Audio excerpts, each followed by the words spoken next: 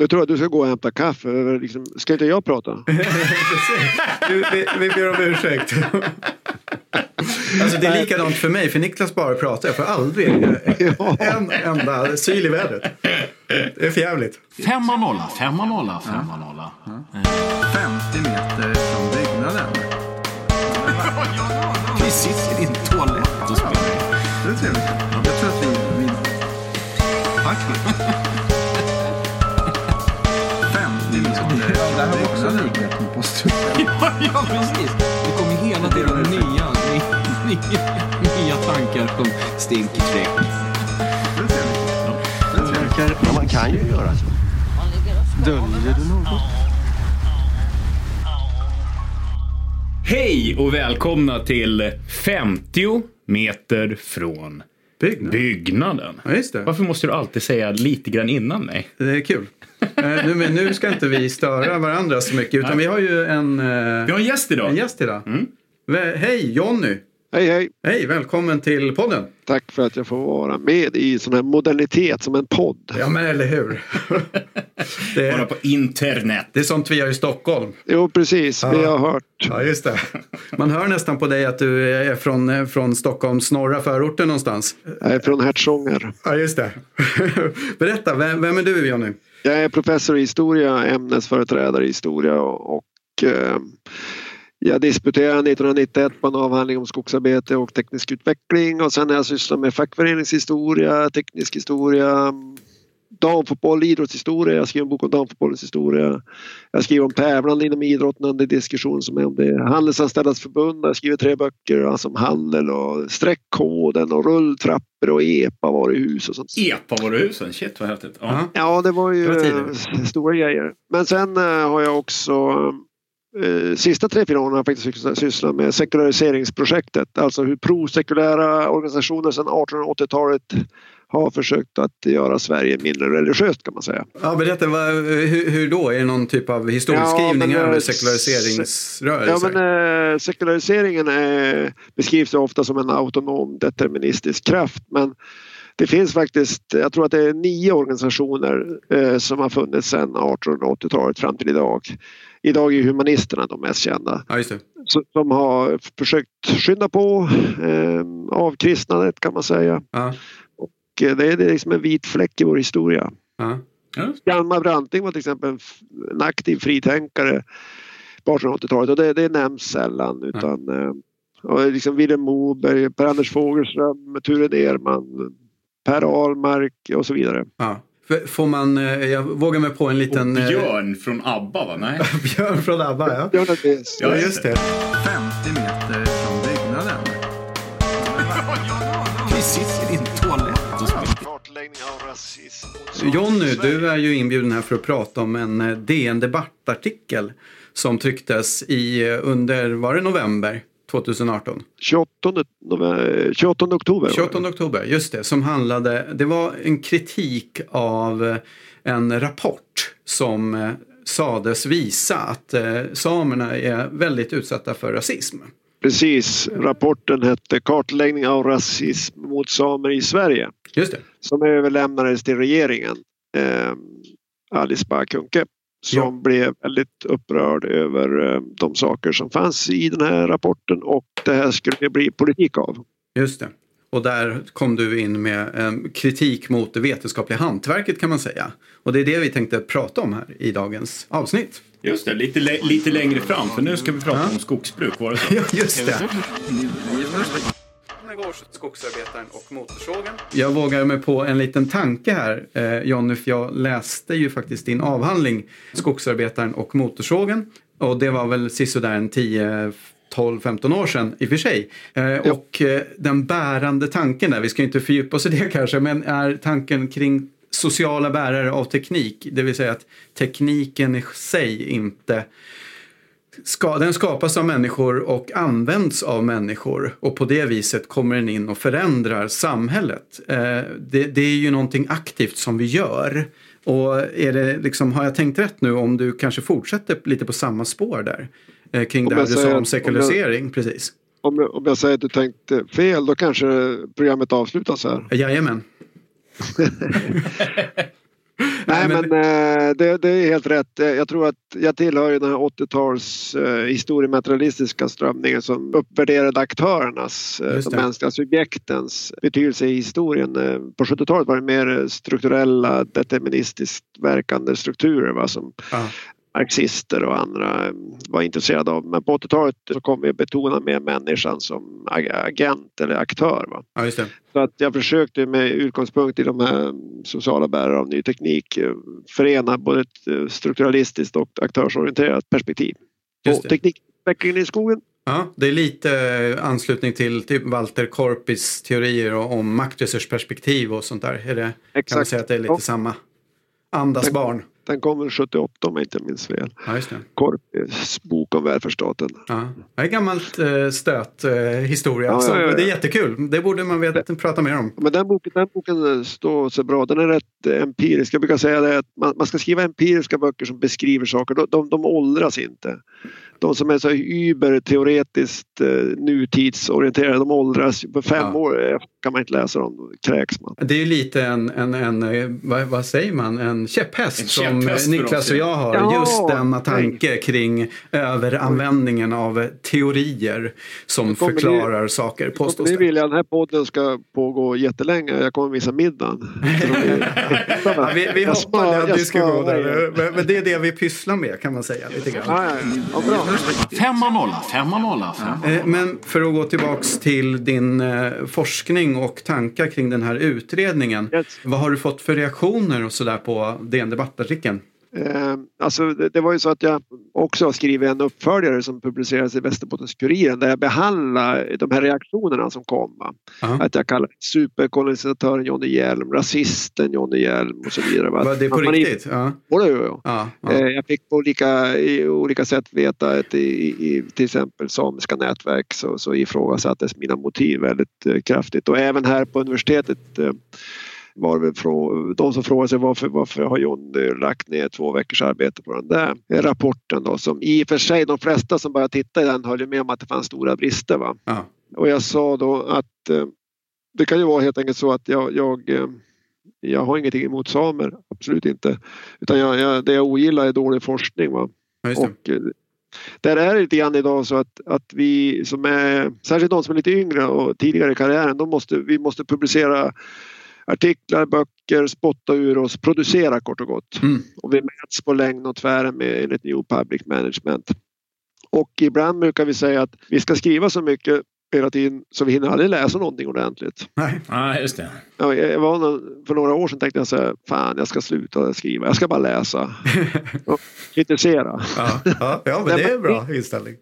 Det finns, och det där peer review-systemet ska ju då vara som en eller en garanti för att inte det släpps igenom dåliga grejer. Men alltså det funkar ganska, inom HumSam-området är det ju inte så att alla tidskrifter har duktiga, skarpa reviewers som har möjlighet att lägga ner den tid som krävs, utan det släpps igenom saker. Jag själv fått publicerat grejer i peer review där de har tagit det rakt av, alltså. De har inte ens haft en synpunkt på språket. Nej. Och sen är det en del andra som är så in i helvete nog. Där ska det vara, där duger ingenting. Va? Men alltså så att det finns hela spannet, och det gör att sådana som jag känner att vi är lite ibland lite oroliga att saker och ting, texter, rapporter, och som här var det ju en rapport, men den var ju gjord av 4-5 forskare. Att det släpps igenom grejer som är långt ifrån bra, alltså. Ja, visst. Är det inte så också? Jag upplever väldigt mycket att man har missuppfattat själva peer review-systemet, där man tror att det är bara de som sitter på tidningen som gör en peer review. Alltså, tanken är ju egentligen att alla ska gå igenom, alla forskare ska svara på en artikel som är skriven och gå igenom den. Som det funkar i fysik eller något liknande. Då är det inte bara de som sitter på tidskriften som går igenom, utan när resultat presenteras så är det 17 olika forskarlag som går igång och bara, stämmer det här verkligen? Funkar det så här? Alltså, och i HumSam, om det nu är så att man ska producera så mycket som man inte läser någonting, då fallerar ju den andra delen utav det som ska tillgodose god kvalitet i forskningen. alltså resten av forskarvärldens responser. Nej, men det är klart, bra artiklar brukar man säga, de citeras eller refereras. Alltså citera då. Och så då blir det ju höga citeringar. Men alltså det finns en ganska omfattande forskning som visar att man kan inte gå på citeringsindex och liknande saker för att det finns mycket mygel och vänskapskorruption och när det är de här double blind reviewers, alltså där två som inte känner till varandra och inte heller känner till författaren ska göra sådana oberoende, neutral, saklig granskning. Men ofta är forskningsfälten så små så man kan vet vem som har skrivit vad. Ja, och man vet också när man ser kommentarerna, jaha, det är professor X som har varit reviewer här. Va? Så det gör att det blir och då det har blivit lite grann så de sista 10 åren eftersom vi allt mer uppmuntrar att skriva artiklar, inte böcker, och alla vi är sysselsatta med antingen skriva eller vara reviewers, och så har vi våra nischade nätverk internationellt. Vi ska ju inte skriva på svenska och vi ska inte uppträda i Sverige utan internationellt. Då får vi omkring som en resande sällskap på våra konferenser och uppträder för varann. Och då har det här inre kvalitetsarbetet som särskilt historieämne, filosofi och liknande med långa traditioner, att det var seminarier kanske 1 och 2 gånger i månaden eller 3 gånger i månaden, helst kanske 1 gång i veckan, där vi liksom samlades alla och så lägger vi fram texter, manuskript och så sitter doktorander och ibland studenter på avancerad nivå också med. Och så fostras man, då får alla säga, har Johnny Hjelms text, den var inte så bra. Då sen ju sa att här är du ute och cykla och nej men ni förstår, alltså det är en slags öppen semipublik kritisk diskussion, och det är inte så roligt att när man lägger fram manuskript att kollegorna hittar stora fel och brister, för det betyder mer arbete och därför blir man liksom suck och stön när man går ifrån.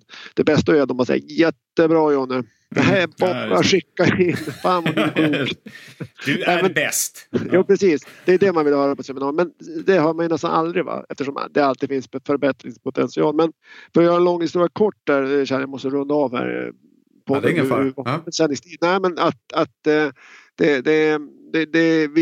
jag tycker det är synd. Jag förstår att peer review och det är bra, alltså det här med internationell publicering. Men alltså jag vill måna det gamla också. Det här med semi-offentligt, publikt, dialog, kollegial närvaro i ett rum där vi sitter och diskuterar i 2 timmar text på ett konkret sätt. Och vi lär oss och vi fostrar nya generationer. Jag tror att i den bästa världen så kan man ha de här båda två. Men just nu är det här gammaldags traditionella seminariekulturen lite grann på utdöende. Och liksom, jag som har varit med, jag minns på 90-talet när jag åkte på sådana här större konferenser inom arbetslivsforskning som jag sysslar med då. Där var det många sociologer och psykologer som också var, och historiker. Då presenterade alla som deltog på konferensen, hade skickat ut paper i förväg. Det var opponenter. Stentuff, jag minns en gång Bengt Furåker, en professor här från Umeå, men han var i Göteborg, så han liksom sågade en engelsman jäms med fotknölarna. Skitdåligt. Alltså Bengt hade tagit, sen när han var klar med den, då tar vi nästa paper, för han kommenterade 3-4 stycken.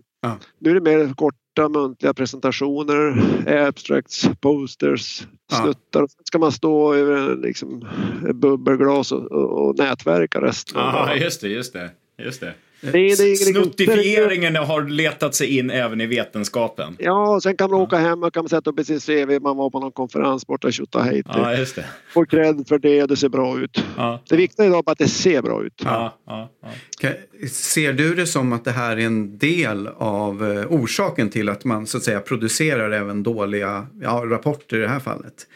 Att liksom forskningen inte fungerar ordentligt i det här aspekten som du just tog upp, och därför kommer också fram den här typen av dålig forskning. Alltså det här var ju oerhört förenklat jag beskrev. Det fanns ju en styggelse förr i tiden som hette interna rapportserier.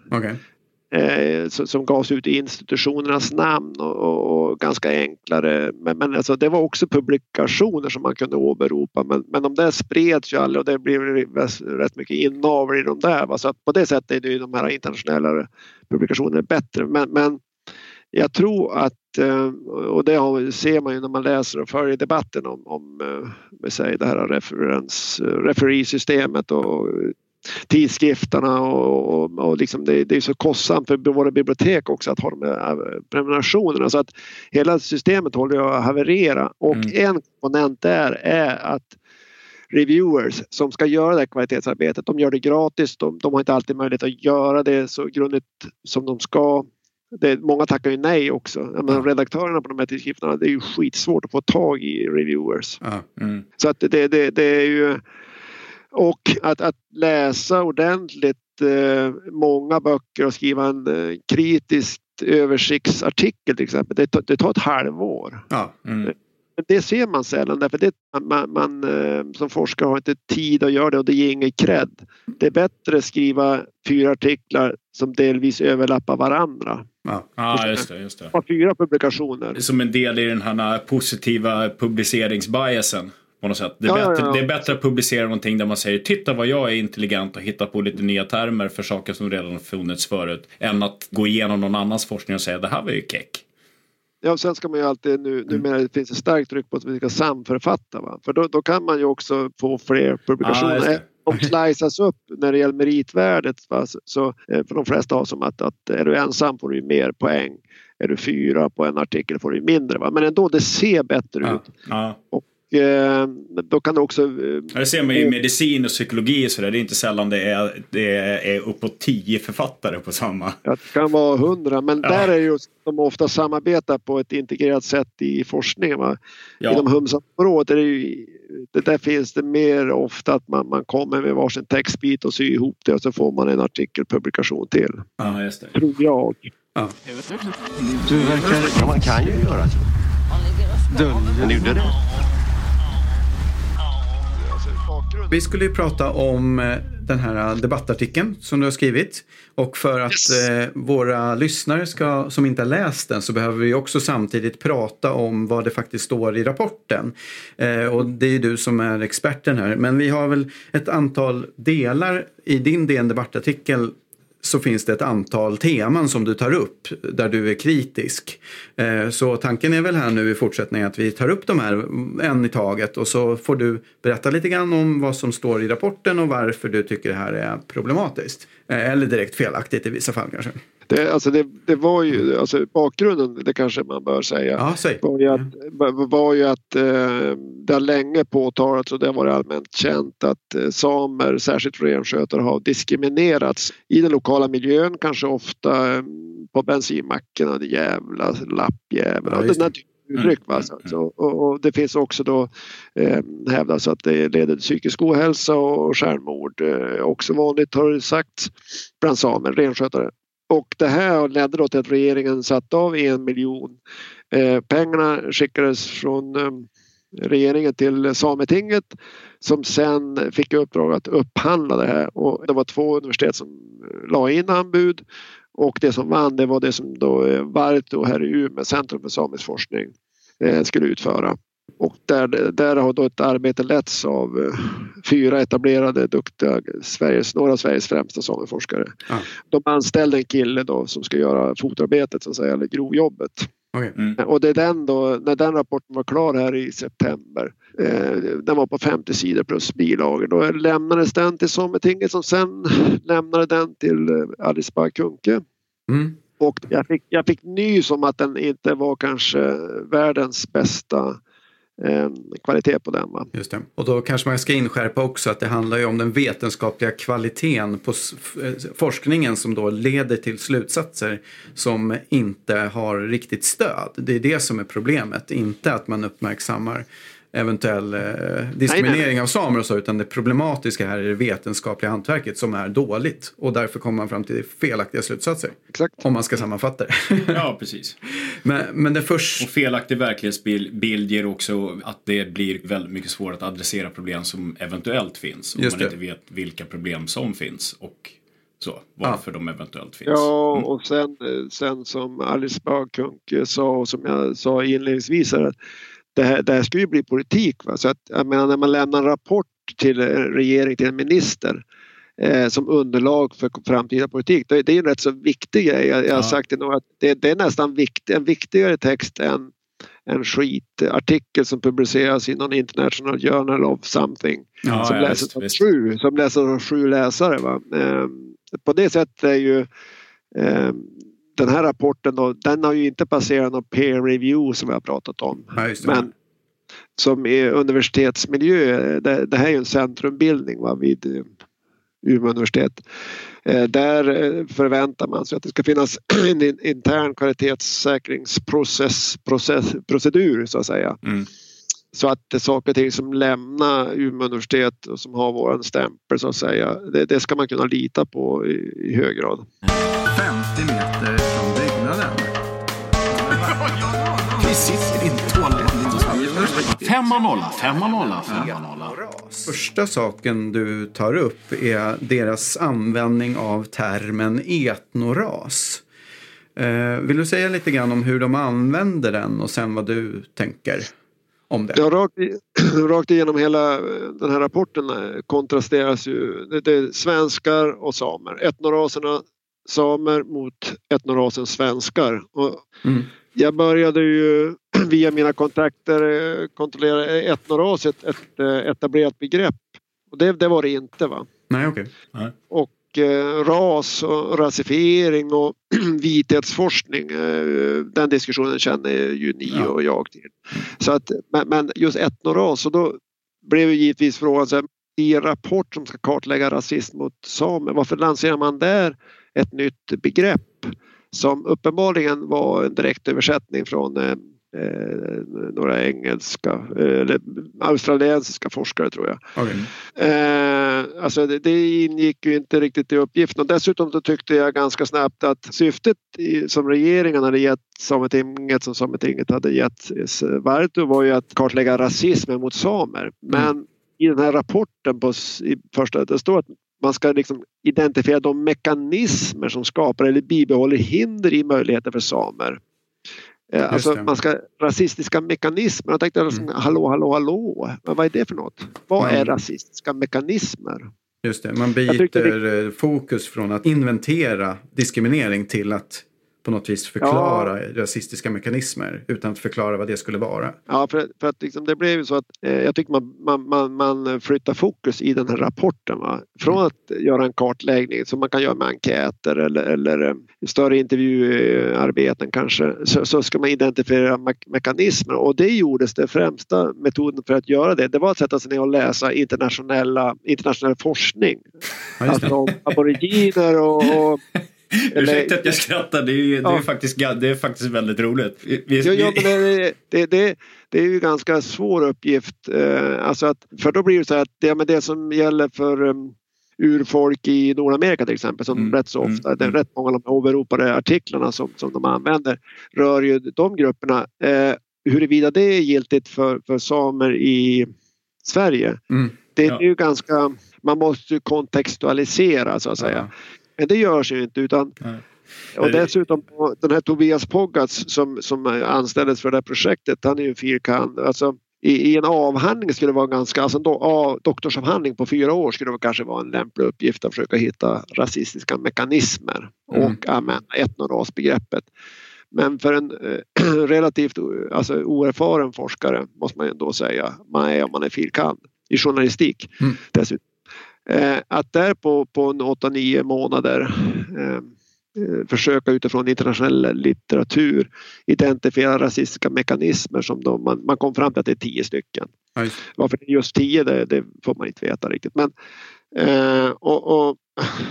där någonstans börjar man men hallå. Skulle man inte kartlägga rasismen i Sverige mot samer? Ja, det var just därför jag skrattar. För att det är ju en hel forskning. Det är ett forskningsprojekt att se ifall det finns en överensstämmelse mellan USA, Australien och Sverige i förhållande till... Jag har själv på en gång försökt jämföra. Jag sysslar med kreativitet inom industrin, förslagsverksamhet, kvalitetscyklar och så här. Jag skrev en artikel där jag jämförde Nordamerika, Japan och Sverige. Alltså olika samhällsmodeller med partssamarbete, fack, arbetsgivare, stat. Så här. Och då skickade jag in den. Då var det någon som skrev att en reviewer. Liksom, ska man göra en jämförelse måste man antingen göra ordentligt eller inte göra den alls. Och nu hade jag bara kanske 20 sidor på sig. Va? Och Japan, Nordamerika, Sverige, det blev så jävla svårt att få med allt. och tänker liksom, här är det en ganska oerfaren kille som får ju uppgift att sätta sig ner och läsa ganska många artiklar engelskspråkiga och där försöka identifiera rasistiska mekanismer och hur det då yttrar sig i Sverige. Det kan ju för all del vara liksom ett sätt att få hypoteser, tänker jag. Det är ju inte fel i sig, men då måste man ju i nästa steg testa om de då på något vis stämmer in i Sverige. Och det är ju en annan femma. Men att se det som hypotesgenererande och läsa forskning, det är väl fullt legio. Liksom. Men det är en ganska avancerad uppgift och jag pratade med Pogacar så jag sa det, jag är inte direkt kritisk mot dig. Jag tycker att du fick en omöjlig uppgift, va?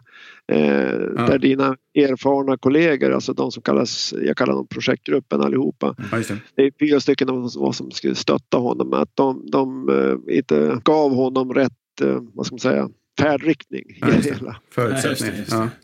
Får man föra tillbaka lite grann till etnoras? De använder det konsekvent i den här rapporten istället för att då säga till exempel ras. Det säger man ju sällan i Sverige, eller etnicitet då. Nej, det liksom, jag är ju ingen expert på just vithets- och rasforskning, men alltså det är ju blivit mer populärt, men så pass har jag uppfattat på det engelska språket och i Nordamerika så används ju race det ger lite grann andra konnotationer. Det är mer acceptabelt så att säga. I Europa efter andra världskriget är ras förknippat med judeförintelsen och så här, va. Så att man undvika, men i alla fall i den här rapporten, jag tyckte att det var okej, etnorasen samer, men och sen den andra etnorasen var svenskar, men hallå, här har vi ju tornedalsfinnar, vi har syrianer, assyrier, vi liksom, ni förstår. Ja, det finns fler grupper. Att man buntade ihop hela övriga Sverige till etnorasen svenskar, det behöver man ju inte ha många poäng i universitetsnivå för att känna att här börjar varningsklockorna pingla. Ja, visst. När jag såg termen etnoras så tänkte jag först okej, det här är kanske ett försök, för att en sak som jag reagerade på back in the day när jag läste filosofi redan för 20 år sedan, var att när man i Sverige pratar etnicitet så är det egentligen en annan term för ras. Så. Man blandar liksom in i amerikanska eller internationella mått mätt så pratar man då, har man 2 termer med medföljande begrepp som är ras och etnicitet. Etnicitet är inte avhängigt av hudfärg eller andra liksom biologiska kännetecken, utan står helt för sig själv. Medan ras har ingen koppling till direkt kultur, utan det är den rent biologiska formationen liksom. Så då tänkte jag så här, men etnoras, det är ju liksom, det homar in kanske eventuellt lite mer på vad en same är, men i förhållande till svensk blir det ju alldeles bengalet. Jag tror att du ska gå och hämta kaffe. Liksom, ska inte jag prata? vi ber om ursäkt. Alltså det är likadant för mig, för Niklas bara pratar. Jag får aldrig en enda syl i vädret. Det är för jävligt. Men det där med etnoras, alltså jag har inga problem med etnicitet som man brukar säga, som föreställer gemenskap, alltså att vi är en grupp. Men problemet här blir ju att det finns inga nyanser, alltså det är ganska skarpt åtskilda grupper i den här rapporten, va? Ja. Trots att i själva verket så vilar ju mycket rapporten på uppgifter från renskötande samer. Alltså det kanske 10% av samerna är ju renskötare. Alla de andra samerna är ju utspridda över hela landet och många vet ju för övrigt inte om att de har samiskt ursprung. Så att alltså det måste finnas gradskillnader så att säga. Men här i den här rapporten så är det som gjutna i betong. 2 block. Det finns inga multipla identiteter som att ni tycker att jag är som en norrlänning. Om vi ska åka till Australien då uppfattas man och känner sig som en europé och så vidare. Va? Ja, men visst. Att man kan vara man, alltså beroende på sammanhang, utan här är det bara liksom svenskar kontrasteras mot samer. Ja.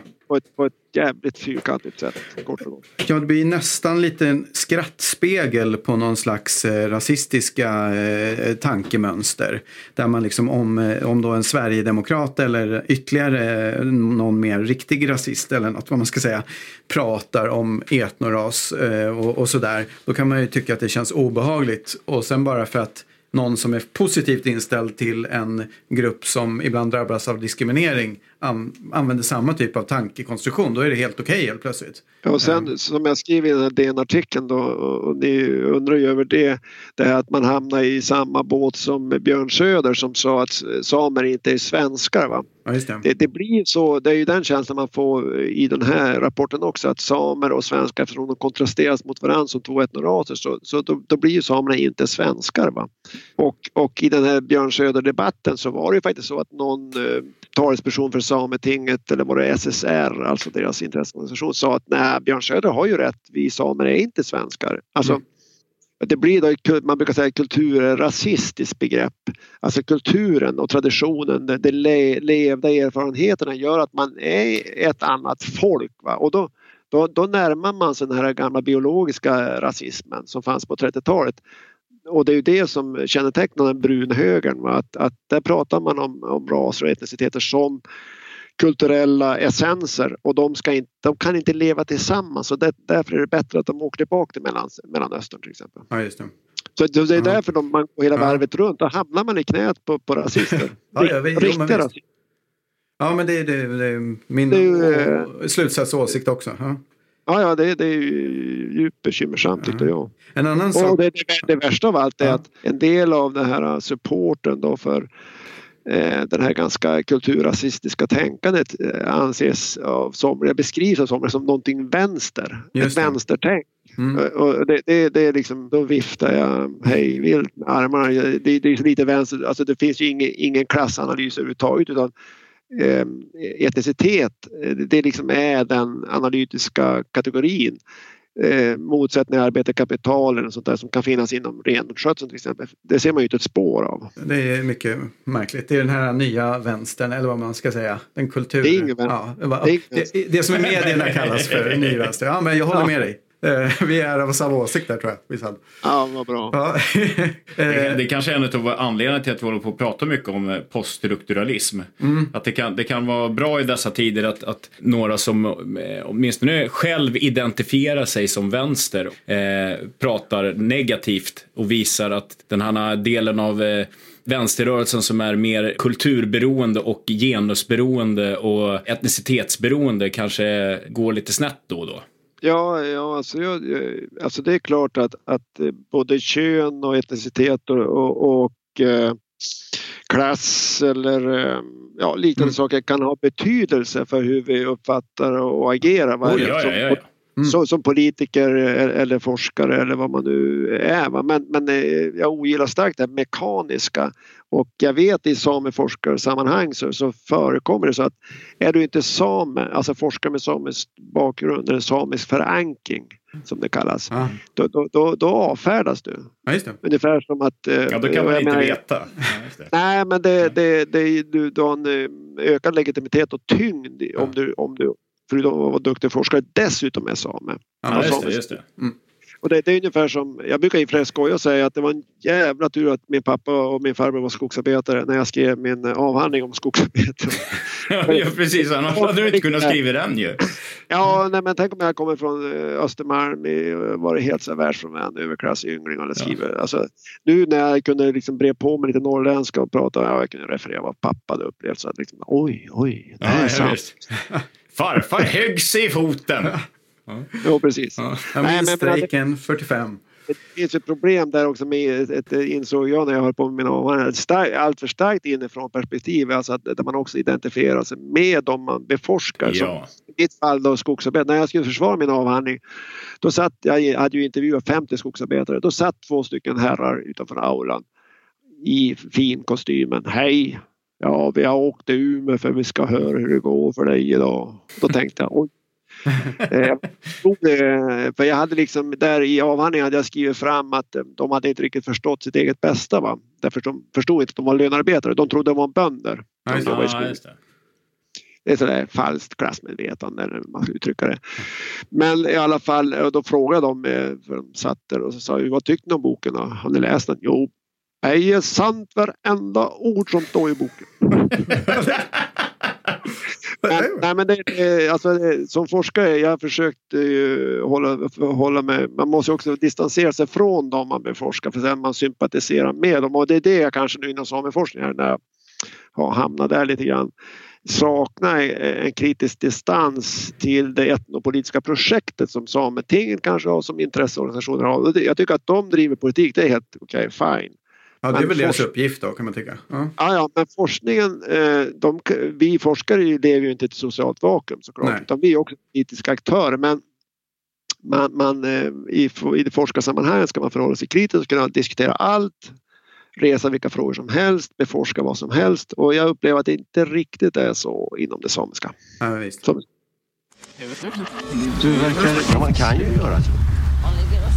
Men gjorde det. Får jag hoppa vidare till en annan fråga? Gör det. Går det bra? Det går bra. Niklas, går det bra för dig, jag höll Niklas? på att säga någonting, men jag håller käften. Okej. En annan del av det du tar upp i artikeln, det är detta med en slags, vad säger man, ett tankeexperiment med 2 spännande typer av sjukhus. Du har ett sjukhus som är perfekt avpassat för svenskar och ett som i och för sig inte är perfekt avpassat för svenskar. Hur var det nu? Vill du redogöra för den här lilla tankeexperimentet och vad som eventuellt är lite galet där? Ja, alltså det var ju rapporten. Det är ju de som hade exemplet på osynliggörande som är en av de här 10 rasistiska mekanismerna. Osynliggörande. Och då är det ju så att de tar exemplet sjukvården, och samer och hälsa är ett ganska stort och viktigt forskningsområde. Hälsa. Just det. Så det är ingen slump att man tar exempel från sjukvårdsapparaten.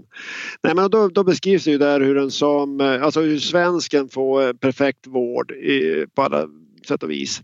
Men att den same som kommer till det här, vi kan säga att det är en hälsovårdscentral, vad heter det? En sjukvårdscentral, ja, precis. Vårdcentral kanske heter. Ja. Där blir den samen blir osynliggjord i och med att personalen inte har den kulturella kompetens. Den personalen vet inte att det är en same som har särskild historia, särskilda trauman. De kanske förlorar, den här renskötarbyn lades under vatten när man byggde ut på 50-talet, och då inte känner till den trauma som den här samen bär på. Just det.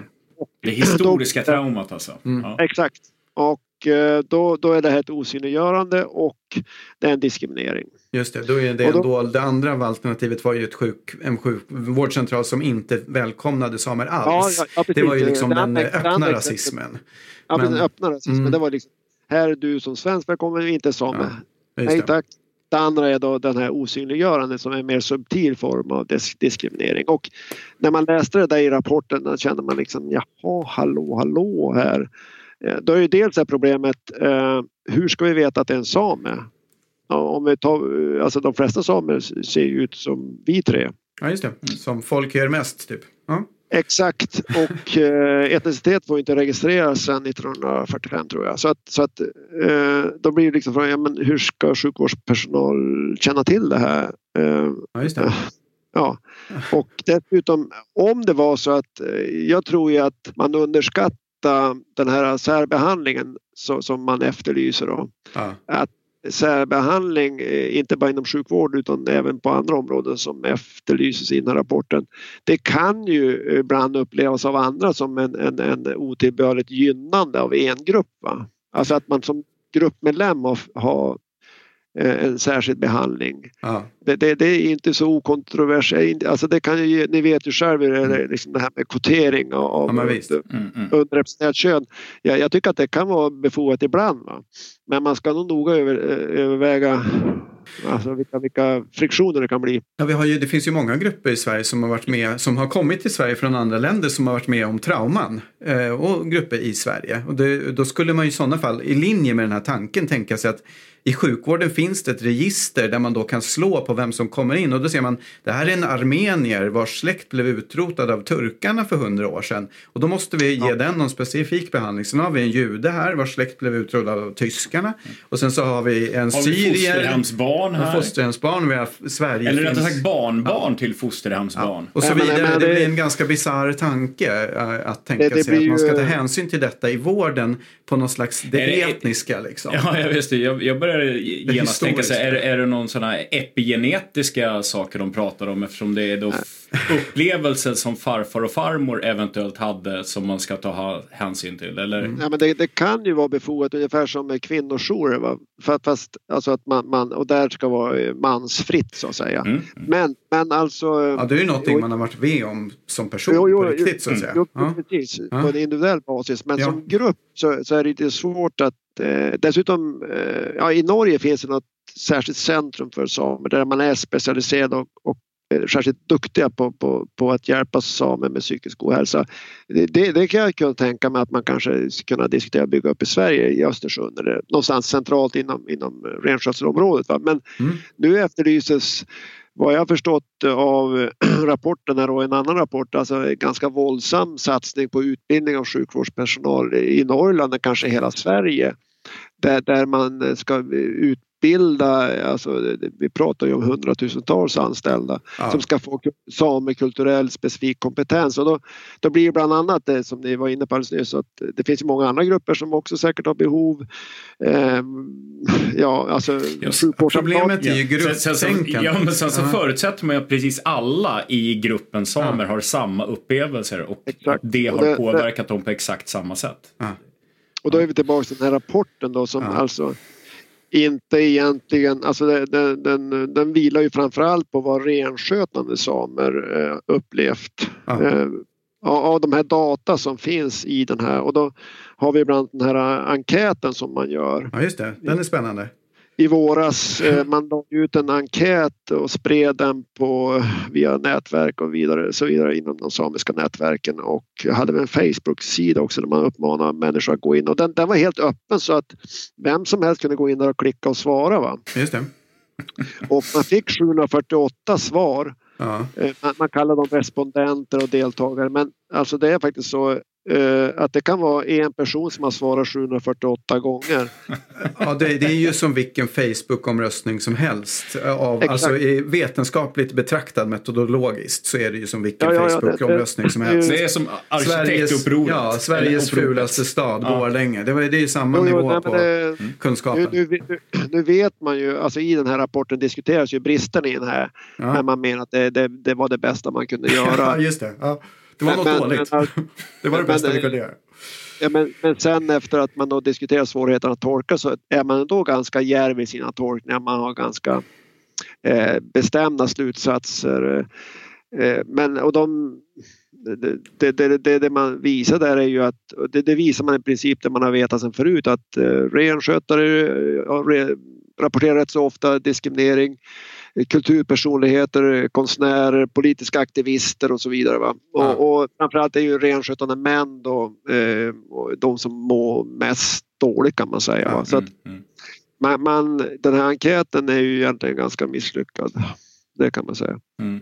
Och det är ju ofta ett kännemärke för dålig forskning att man förlitar sig på metodologiskt extremt svag metodologi, enkäter helt enkelt ofta. Och drar ganska stora slutsatser. Genereringen av någon typ av empiriskt material blir viktigare. Att man faktiskt kan generera någonting blir viktigare än att det faktiskt visar något. Jo, nej, men det ser ju, och i appendix där redovisar man mer i detalj, och där kan man ju se att till exempel utbildningsnivån på de som har svarat, alltså för det är ju inte en person, utan det är förhållandevis många hundratals som har gjort det, va? Men där kan vi säga att utbildningsnivån är relativt hög.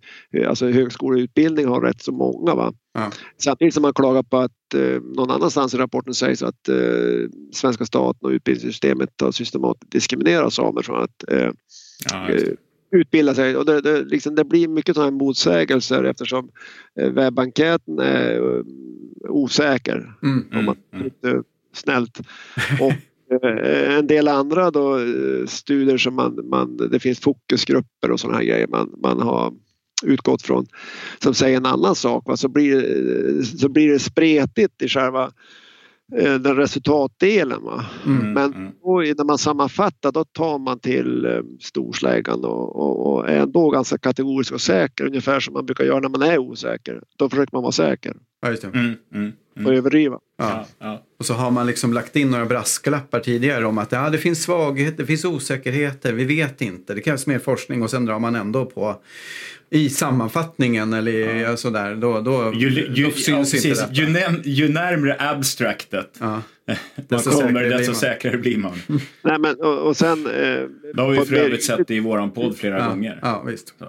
Men sen är på med ytligt plan är ju, alltså vad jag också noterar ganska snabbt, den är ju så jävla illa skriven. Alltså om man tänker sig en rapport överlämnad av Sveriges främsta sameforskare till regeringen som ska bli politik, där man inte kan skriva ordentligt. Alltså ibland förstår man ju inte vad som vill sägas. Men till exempel, man refererar väldigt ofta, bara som ett exempel. Det är 2 forskare man refererar hela tiden. Berman och Paradise. Berman och Paradise. Men den här Berman kallas varannan gång Bergman. Ja, just det. Men det kanske är Ingmar de citerar egentligen. Nej, men man reagerar ju eftersom att jag tänkte Bergman. Alltså det låter svenskt så att säga. Men det ska ju vara Berman. Ja. Men då tänker man, det här kan ju inte ha korrekturlästs ens. Alltså det är också oerhört vanligt. Vi pratade precis innan våran lilla när vi började spela in där om jämställdhetsutredningen. Just det, som vi har gjort ett avsnitt om, och det är också samma sak där. Det är källor som inte existerar, alternativt källor som kanske eventuellt skulle kunna vara den där källan som jag nämnt förut under ett annat namn, men det är oklart. Jag vet inte riktigt, för att ni använder ett annat namn här nu liksom. Ja, precis. Nej, men och då kanske det blir sidospår här, men ett skäl till förflackningen av möjligheten att kontrollera referenser och liknande, det är ju att numera har det parentesreferenssystemet sprider sig. Ja, inte med sidnoter eller slutfotnötter, va, där man kan, och som vi historiker, vi har blivit lärda att varje gång man refererar till en forskare ska man ange exakt sida, va? Så att man ska inte behöva läsa en bok på 500 sidor för att se om någonting är rätt. Men nu står det bara Berman 2017. Ja, precis. Men det baseras på att ofta är det ju artiklar. Särskilt inom vetenskap har jag fått det förklarat. Där är det korta artiklar, så det är inte så mycket besvär att kolla upp saker och ting. Men när det här nu har smugit in till humsamområdet med det här parentesreferenssystemet, va? Då står det Berman 2017. Det kan ju vara en bok på 300 sidor. Så ska man måste läsa den. Och det gör att ingen har egentligen reellt sett möjlighet att kontrollera ofta det som sägs. Man måste i alla fall läsa hela artiklar. Jag blir så irriterad. Nej, det ska ju stå sidor eller sidospann mellan den och den sidan. Kan du hitta det här, va? Ja, visst.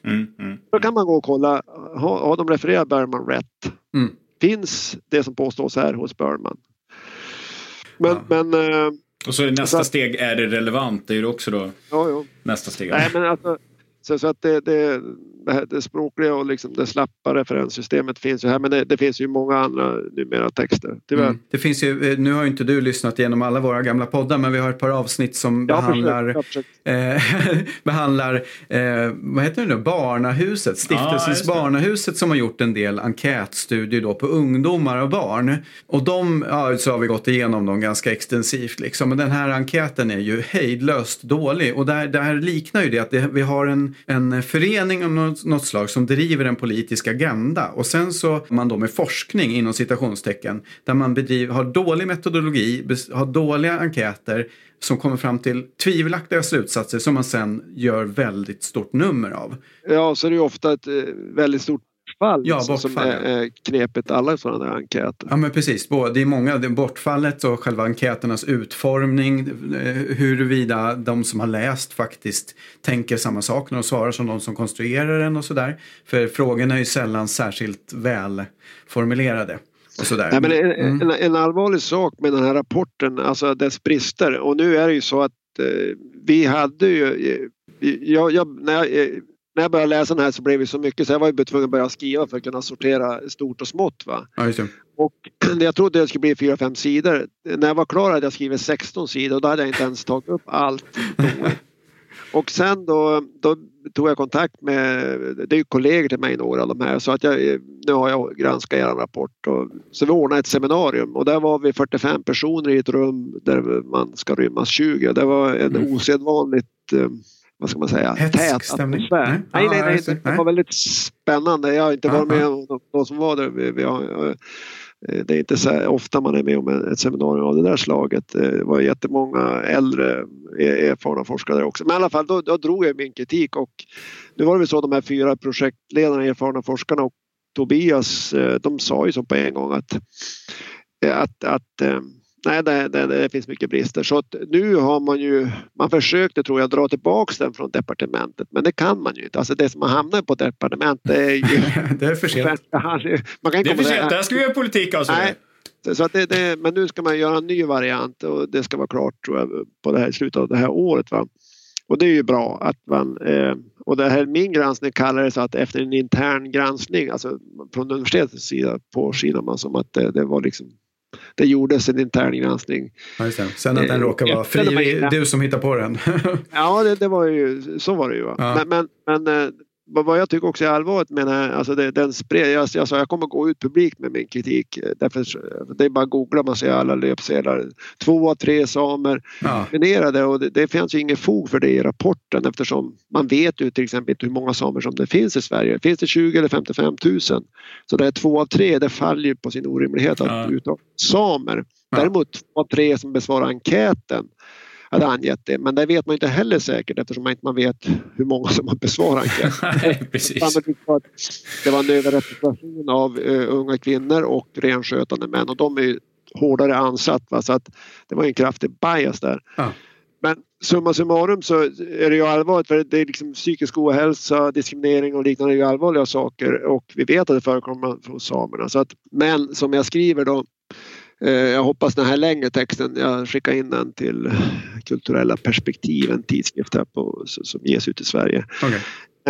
Så att då får man ta del av hela min kritik. Va? Men det är ju det att det här kan ju ge som vatten på kvarnen till de som säger att men forskarna, de håller samer eller den andra minoriteter under armarna. Att titta nu hur eliten liksom går i armkrok. Och då blir det en slags alltså SD-anhängare och andra. Titta. Nu har liksom samerna en intressegrupp, renskötare, köpt en rapport från universitetet i Umeå, och Alice Bakunke, alla trivs och mår bra. Då spär man ju på rasismen och misstron i samhället. Det tycker jag är, och vi som forskare, vi såg ju av den grejen vi sitter på. Ja, precis. Och dessutom om det räcker med att skrapa lite grann på ytan för att komma fram till att det här är ju dynga, då blir det ju ännu mer tydligt på något sätt. Den upplevelsen. Den här rapporten var ju osedvanligt. Alltså, alla som har ifrågasatt mina motiv har sagt att gå in och läs rapporten själv får du se. Alltså, det var lite svårt att få ordning på alla konstigheter. Va? Det var lite jobbigt att skriva någonting, att analysera bristerna, men alla som är lite grann vana att läsa en vetenskaplig text ser ju efter 2-3 sidor att här är det här är inte bra, va? Så att i den meningen så det är väl det som ofta är problemet också när vi går igenom saker i podden, att man vet inte vart man ska börja någonstans, för att det är fel från första ordet till sista, det är fel i nästan varje mening. Ja. Så. Ja, men alltså, som jag sagt tidigare till er, jag har ju i 4-5 år granskat barn- och ungdomsidrottsforskning. Va? I Sverige domineras det ju helt av pedagoger. Och det är väldigt mycket individuellt fokus, och jag tyckte ju ganska snabbt se att de romantiserar lek och spontanidrott i lekar och spontanidrott. Där får alla barn med, och där ställs inga krav på kompetens. Då känner man, vänta för att se, när jag dela lag, vänta för att se, men då fick inte Kurt vara med, han var ju för dålig. Alltså det var en oerhörd romantisering av det lekande barnet. Och jag började läsa avhandlingar, och jag fann hela tiden här liksom, spontanidrotten är bra, tävlingsidrott som man kallar det var dåligt, rakt igenom dåligt. Det var fascistisk, kapitalistisk konkurrens, bla bla bla bla. Medan spontanidrott, där barnen Det är lekte. jämställt och fint. Ja. Ja, precis. Och det var... Alla är lika. Ingen mobbing där. Det är också någonting som jag har ju ganska stark genomslagskraft. Jag som jobbar i idrottsförvaltningen i Stockholm vet ju att det är oerhört fokus på öppna ytor för spontan idrott. Ja. Precis, och vet du, de studier som har gjorts av sådana där spontanidrottsplatser som det ofta kallas visar ju att till exempel unga flickor är ganska svårt att vara där. Pojkar tar för sig rätt bra, spelar fotboll eller basket och tjejer gör sig icke besvär. Ja, så att det är ju inte alls så att alla får vara med. Nej, just. Och absolut inte alla i den där pojkgruppen heller. Nej. Och det där är ju också ganska simpelt exempel på att... Och inte ens på grund... Alltså, igen, jag som jobbar med ungdomar. Grunden är sällan heller exakt hur duktig man är. Det är inte så att de som är duktigast får med att spela. Utan det är ju de som känner och som är tuffast som var med att spela. Till skillnad då från i fotbollslaget där för det mesta så är det så att kunskapen, förmågan att spela fotboll avgör i alla fall mer än hur tuff man är om man får med att spela. De flesta upp till 13-14 år är ju vuxen, alltså ledarna har ju rätt så mycket att säga till om, så att där brukar ju de flesta tack och lov få spela ganska mycket och vara på planer och sådär, men inom spontanidrotten där är det ju en helt annan vad ska man säga, anda som råder på gott och ont. Alltså jag är ju uppvuxen med, men i alla fall jag kommer tillbaka till saken liksom, här hittade jag då som outsider ganska mycket konstigt och då jag började väcka de här frågorna så jag skrev en artikel som jag ville lyfta på pedagogerna här i Umeå där jag hade idrottsforskare. Då sa de, jag sa så här, en filosof som jag refererar till säger bland annat, men han är ju filosof.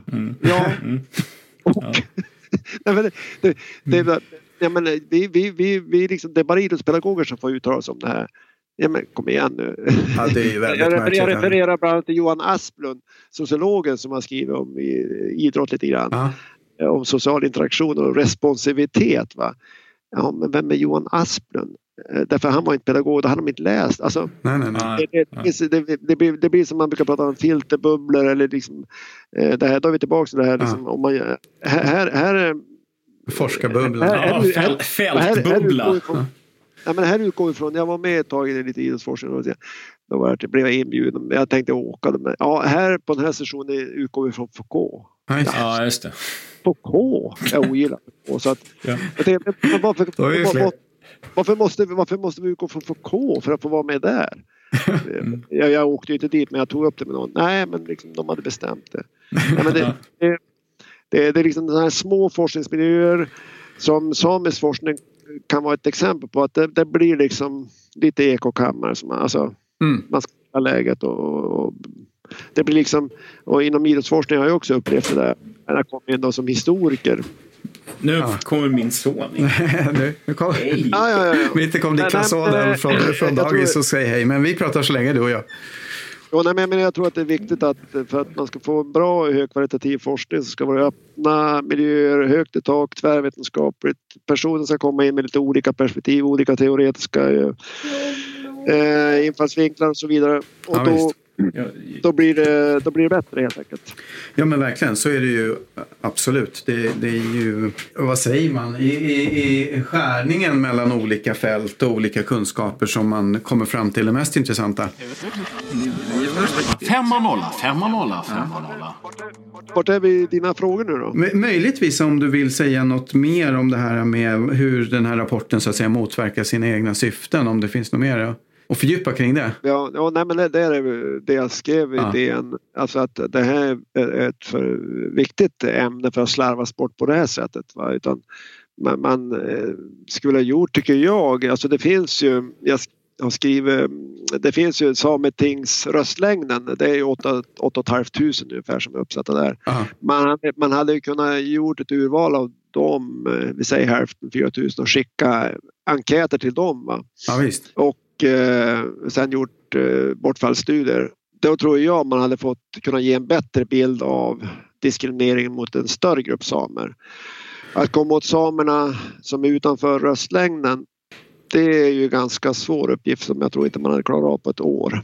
Men i alla fall, genom ett sådant upplägg, då har man ju gjort en slags kartläggning av en ganska stor grupp samer. Ja, men, och det är ju faktiskt grejen att det finns ju verkligen, det går att göra bra forskning. Det är ju inget turtal om det. Däremot kanske det eventuellt ibland kan ta mer pengar och mer tid eller mer energi.